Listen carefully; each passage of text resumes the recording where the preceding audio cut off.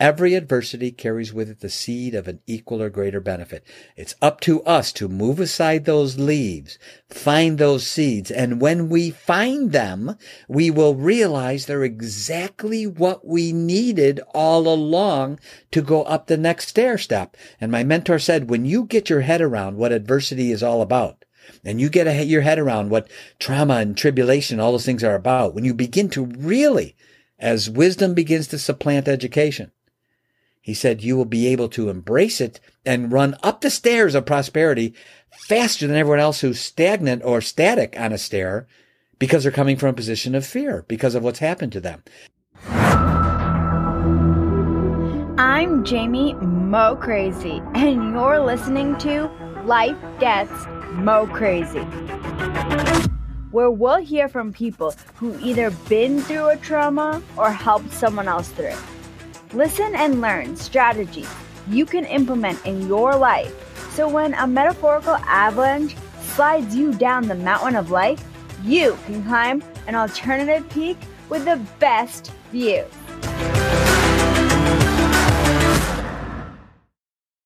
I'm here today with E.A. Sulkovitz, who has accomplished a lot of things coming from a milkman's son. He's accomplished a lot of things over the course of his life, which is exciting. And what we're going to talk about is how that all culminated in the Givers University. But what we're going to do is we're going to start out by learning some of the fundamentals and some of the challenges that he's faced in some of his different business ventures. Because when your life changes in the blink of an eye due to unexpected trauma, sometimes it's physical. Like some of the people I've interviewed have gotten legs amputated, and that is very visible and physical. However, that's not the only trauma you can experience in life. There's a lot of trauma that comes from encountering huge struggles in business and not knowing where to go. And so that's what we're going to start out talking with EA. Welcome to the show.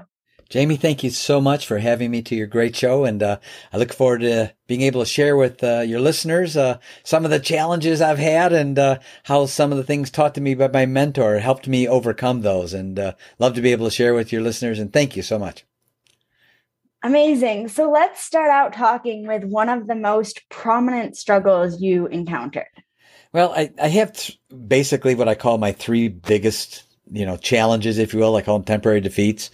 One of the things my mentor trained me on at an early age was he said, get rid of the F-bomb. And I said, the F-bomb? And he said, yeah, failure. I said, oh, that F-bomb. He said, yeah, that one. He said, don't say it. He said, because the word, he said, get rid of it. He said, it's so eternal. Whenever you say failure, it's like this eternal thing. He said, supplant that word with temporary defeat. He said, and you're going to have a lot of temporary defeats in your life. He said, but when you call it a temporary defeat, you're immediately starting to reframe it in a way that will help you get through it. Because first, you're calling it temporary. You're not making it eternal. And he said, you're going to get tackled a lot of times in your lifetime. And, if you call it a temporary defeat, you get to stand up and you realize you got a first down. Failure throws you out of the game.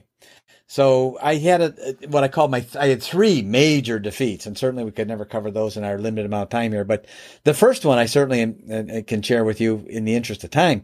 I was being trained by my mentor, who was an amazing gentleman, and separate from my training with him, I also had a business relationship with the gentleman. We owned a training company together. I'm from Chicagoland area. I live in Michigan now, but back then I was in Chicago, and the business was doing great. We had offices all over the Midwest, and we were training other companies, and it was doing perfect. And this one gentleman and myself each owned half of this company, 50% partners, right? And everything was going great. At least I thought it was, right? And so back then, this is going back a few years, they had a thing called a voice answering machine that sat on your desk, right? This is before voicemail. They had it was actually a machine. And on one, it had two cassette tapes in it. On one cassette side was the cassette tape, and that was your outgoing message. When someone called, it would go on automatically and say, hi, thanks for calling, blah, blah, blah, right? And which, by the way, one of the funniest messages I ever heard, I still love even to this day. It said, thank you so much for calling. If you are a friend, please leave your name and phone number after the beep. If you're not a friend, please do all that before the beep.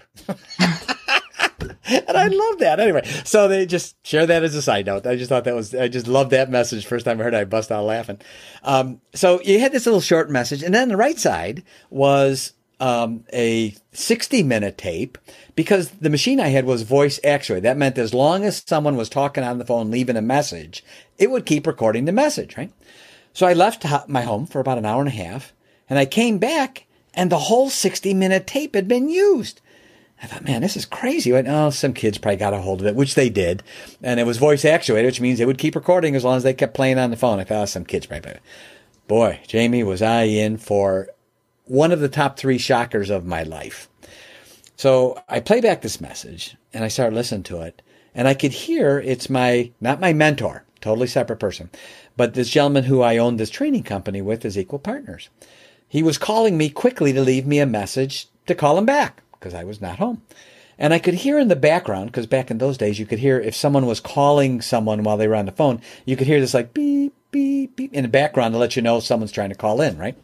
And so anyway, he hit his phone receiver so fast and said hello to the person calling him, he never disconnected my phone and put it on call conferencing with him and these other 2 guys. And my machine recorded the entire conversation. So, first of all, what are the odds of that? Highly unlikely. But wait, it doesn't stop there. The blind side is unfolding in front of my ears, literally. So he's talking to this other gentleman, and they begin talking about the plan step by step on how they're going to take over the company and kick me out of it. Oh, wow. But this is not, and let me tell you, Jamie, it's one thing when you hear, like a story, third party, so-and-so's doing this. But when you hear it in their own words, it takes on a whole nother dimension of, of hurt, and hit, you're just feeling it, right?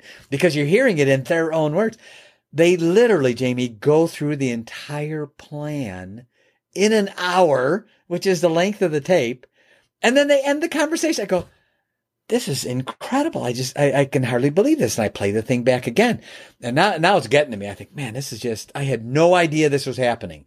And here's someone who I thought we had a great business relationship. Everything's great. And he's just flat out greedy and working something out with this other guy. He wants to take the whole thing over, have it all for himself, right? So let me tell you, you want to talk about a sleepless night. You want to talk about being blindsided. You want to talk about feeling betrayed and feeling like there's no way in the world we put in all this effort and we did this together and he's just going to step on me like I'm a cockroach, I mean, just what in the world? So literally, Jamie, I had a sleepless night and I thought, man, what am I going to do about this? And so after a sleepless night, I came to the realization I needed to do what my mentor had taught me. I needed to reach down deep inside, reach down deeper than I ever had, and make sure that my intellect was controlling my emotions. Sidebar, as my mentor had taught me, he said, as you go through life, you want to be responding, not reacting. He said, let me explain the difference. He said, in the medical community, if you're reacting to a medication, that's not good. You're reacting to it, right? And he said, if you're responding to a medication in the medical community, that's good. You're responding to it in a positive way. He said, when your intellect controls your emotions, you are responding. When your emotions are controlling your intellect, you're reacting. And he drilled in my head for years, Jamie, be responsive. Don't be reactive. Be responsive. I love that. And he just wired my mind over the years to make sure that my intellect had the ability to control my emotions unless I chose not to. And I found that to be true. So I thought, man, I'm going to listen to what my mentor taught me. So I thought, okay, I'm going to figure this out. I'm not going to do something emotional, which usually ends up being stupid on top of it, right? So I'm not going to do that. So I came to the realization, which I did. The next day I went to him and I said, Jim, you need to buy me out. And which immediately foiled all of his plans. And I said, not only that, we have 1 week to do it. I said, I'm going to be doing something with my business mentor, which I was anyway. And he said, and we have 1 week to do this. And, of course, Jim was, my partner in the training company. It sort of threw him for a side loop. And I said, we got a week to do it. Anyway, we did reach an agreement. I got a down payment and I got a few payments after. And really, Jamie, I thought the few payments I got later, I thought they were gifts because I never expected them now that I knew what kind of person he was, right? I thought it was going to be the down payment and that was it. I was going to be, screwed out of literally a pretty significant, sum of money. So anyway, but here's the interesting part of all of it. I listened to my mentor. I made sure that my intellect controlled my emotions, following what he taught me. And the next year, I earned more money than I had in any previous year in my life. And that's only part of it. I was at an amusement park and I saw my old partner, my training company partner, from a distance. I was close enough. There was no question it was him. He was my partner. I knew who he was. And I'm looking at him. He didn't see me because I was sort of a little bit of an angle, but I'm staring right at him literally. And I had already heard, Jamie, in 1 year's period of time, he had filed for personal bankruptcy. He had filed for business bankruptcy. He had gotten divorced. And as I'm looking at him, he looked like he had aged 20 years in the last year. I'm not kidding. And here I am having the best year of my life. So my business mentor, again, the moral of this thing, right? This being blindsided, being betrayed by someone who I thought I could trust, that we had built this business with the gut. I realized clearly I had made a mistake and I had not discerned in my relationships. And that's really what we teach in Givers University, how to discern. As we say, we love everybody. I say emphatically, Jamie, we love everybody, but we teach people how to separate the person who we love from the deeds or their deeds, which we may not love. And then by observing their deeds, watching closely what they do, not what they say. Because see, that was the mistake I made. I listened to what he said, but I wasn't observing close enough what he was doing with this story that I had on my betrayal in business. There's one betrayal. There was more than one later on. But anyway, so as I began to learn this, I began to learn the importance of discerning in relationships. In the business world, and just to focus on that for a half a moment, we have companies opening and closing faster than ever before in history. Mm-hmm. We have products being antiquated by brand new products overnight. Someone makes up something in their basement or garage, and all of a sudden it takes over the marketplace, and some other product was there is gone, right? All is happening so fast now. The only thing we have left, Jamie, is our relationships. Our relationship with ourselves and our relationships we have with others. And the one thing no one's teaching that I know we are at Givers University, and I've done over 125 interviews since last April on podcasts, different podcasts. And I haven't found one person saying someone else is teaching this. And that is, we teach people how to discern and how to observe, even by giving them free checklists to say, these are the things you should be watching for. Watch for these specific deeds. And when you watch them doing these things, you now can begin to discern, should I bring them closer into my life because of what they're doing? Or should, because of what I'm observing, respectfully, not nasty or rude or insensitive, but respectfully begin to distance myself from them? Because if I bring them closer, they're going to make me collateral damage. And I'm going to be stomping out fires not of my making. My stress level is going to go through the roof, and my productivity's going down as fast as it possibly could because I'm wasting time on other things that are not of my making. So we teach people discernment in their relationships. How do you decide? It's like this one guy said, wow, this is really great stuff. I've read this book and it said I have to have 5 good people around me. I said, you do. You're right. You need to have 5 good people. One question. Which 5? And he stared back at me with his blank look. I said, do you see my point? No one's teaching which 5. What should you be looking for and be aware of and discerning? So when we say giver, Jamie, we're not labeling a person. We don't label people. We're labeling giver deeds. When we say taker, we're not labeling the person as a taker. We're labeling the deeds that they're doing as taker deeds. So we teach people how to discern and then ultimately build their own community around them. What we call the givers community, or also the givers junto, where you can begin to build around you the people. And no one else teaches us how to do this. There was a book out, still a fantastic book by Napoleon Hill called Think and Grow Rich. And he does a masterful job of talking about the mastermind. And he talks about it from a premise standpoint, and it's masterfully done. But he doesn't teach you how to do it.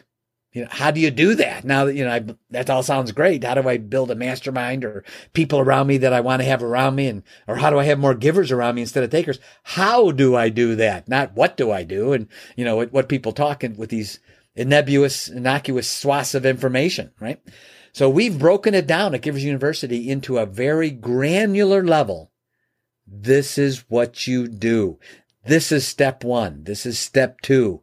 We've actually broken it down into 7 steps. These are the 7 steps in building your own givers community around you. How to discern the right people, how to invite them, what you do step by step so that you can have the happiest, most productive, and freedom and greatness in your life because you have the right people around you. There's nothing that's going to influence our lives more today, Jamie, than our relationship with ourselves and our relationships with others around us, business, family, and social included. So that's what we teach at Givers University. So if people are interested who are just listening and have not heard about Givers University, how can they find out more information about Givers University? Well, they just go to our website. It's giversuniversity.com. It's plural, giversuniversity.com. And join our newsletter. It's absolutely free. As soon as they sign, and it's on every page, they can join the newsletter. It's a little box. They just fill in their email.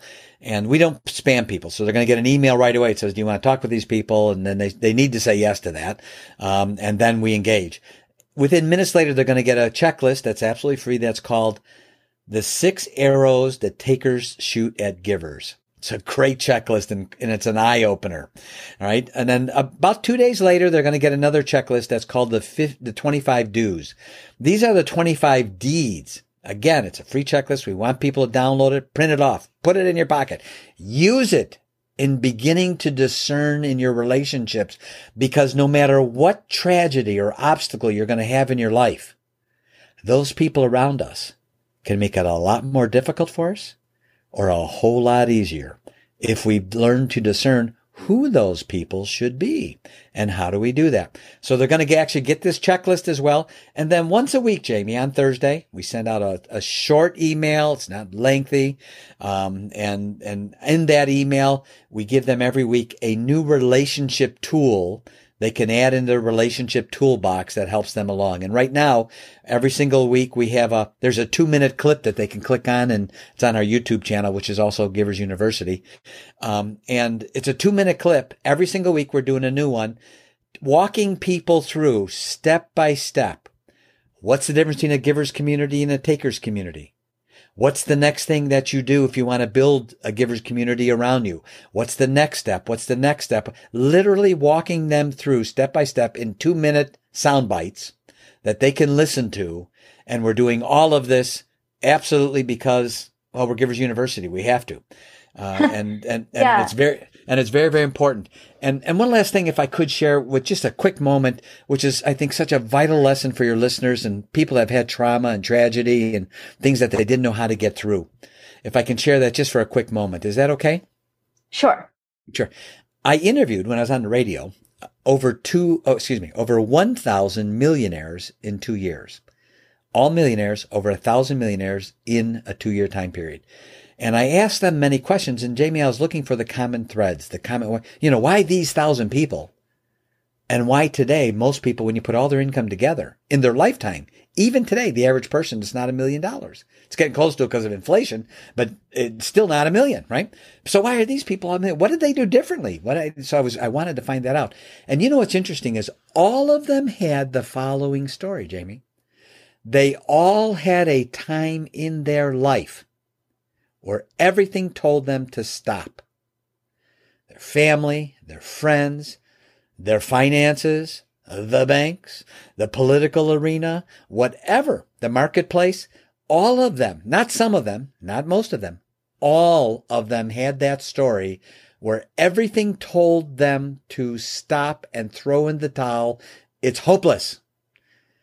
And they told me, and it's really weird, is some of them even used the same words, and they didn't even know each other. This is over a 2-year time period, different industries, all kinds of things, right? Some of them even weirdly used the same words. And they said, I took the next step out of some weird morbid fascination to see if I missed anything. Like I had to hit everything that could go wrong. Did I miss anything with things that can go wrong with the person? Because I had to hit them all. They said I took the next step to see if there was something I missed because I think I hit them all. And they said it was almost weird that how all of a sudden when I took that next step, when everything said to stop, when I took that next step, things began to weirdly come together almost on its own. It's as though temporary defeat said, this guy or gal doesn't know when to quit. I'm going to go and screw up someone else's life. I'm throwing in a towel on them. And they said, things started coming together. Some of them said, even in spite of themselves, it still came together. And that's an important lesson because my mentor said, every adversity in life carries with it the seed of an equal or greater benefit.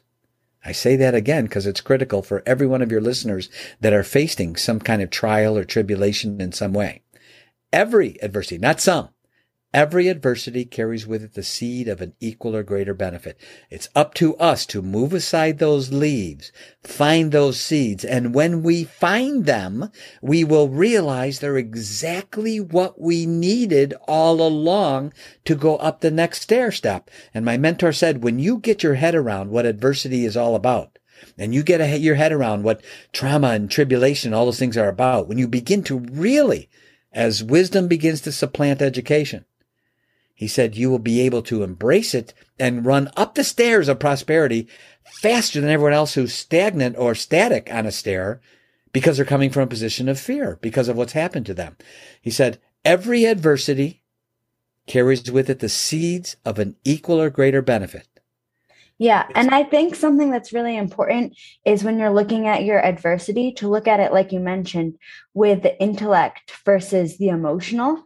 Because that's something that really affects people is it's so easy to see the emotion straight away. Yes, and for sure. Instead, what I talk about doing is taking some deep breaths, calming your mind down, and then manifesting what you want to do and setting attainable goals to reach those growth goals. Because if you just let your emotions control you, and I have to be honest, that's one of the biggest things that I need to work on is stepping away from my emotions. And so that's what I've been doing over the past couple of years. And I agree with you. If you look at every different situation, because everyone notices when I was an X Games skier and went and had a traumatic brain injury and was paralyzed in a coma. Everyone gets that because it's very visible and dramatic. However, there's been so many little stump ups of like different business interactions that failed pretty largely actually over the past few years. And to be able to look at those situations and not respond emotionally, but realize what is the benefits that I get from it and thinking of it intellectually, like you said, that makes a huge difference. And, boy, you've said it so pointedly, and I appreciate your, the way you've mentioned that. And, really is, again, my mentor shares with me, he says it's more about the questions than the answers. He said the answers that we need are omnipresent. They're always around us. He said most people get the wrong answers because they keep asking the wrong questions. And when they ask the wrong questions, they get the wrong answer. He said, so when someone says, boy, why did that happen to me? Why does that always happen to me? Guess what? That always keeps happening to them because their life, it becomes, our lives become these self-fulfilling prophecies almost, and we set ourselves up because of the question. So when someone says, like when I wanted to meet my mentor, I thought, man, how would I meet my mentor? How would I meet him? Where's he at? I didn't say, I'm probably never going to meet him because then I would have gotten that answer. So, but because I realized and in my mind said, I know he's there. I've just got to meet him. And it wasn't 2 or 3 months later from when I started that I met him. So people ask the wrong questions. And when we focus on asking the right questions, we're going to get the right answers. Yes. And that's a big example. I won't go all the way into it, but I do a lot concerning traumatic brain injury recovery and rebuilding your synaptic connections, which we know we can do with neuroplasticity. And one of the big things is that a lot of the doctors, as smart as they are and have gone through college, are building self-proclaiming prophecies because what happens is like in my case, my whole right side of the body was paralyzed due to brainstem damage. And the statistical recovery recovery for that is still so small that they were telling my parents, she's not going to recover. She's not going to go back to skiing. She's not going to live independently. She's not going to be able to hold a job and create an income for herself because my statistics for my whole injury were so low. Mm-hmm. And then quite often that happens because the people who care for you and are around you, your family caregivers, they will only go up to that brick ceiling that has been put onto you, and they won't realize there's a way to go past it, which is one of the amazing things that most successful people have done is people put these ceilings on them and they know how to break through the ceilings. So with Givers University, you're around like-minded individuals to learn about you mentioned the benefits of giving versus taking. For sure.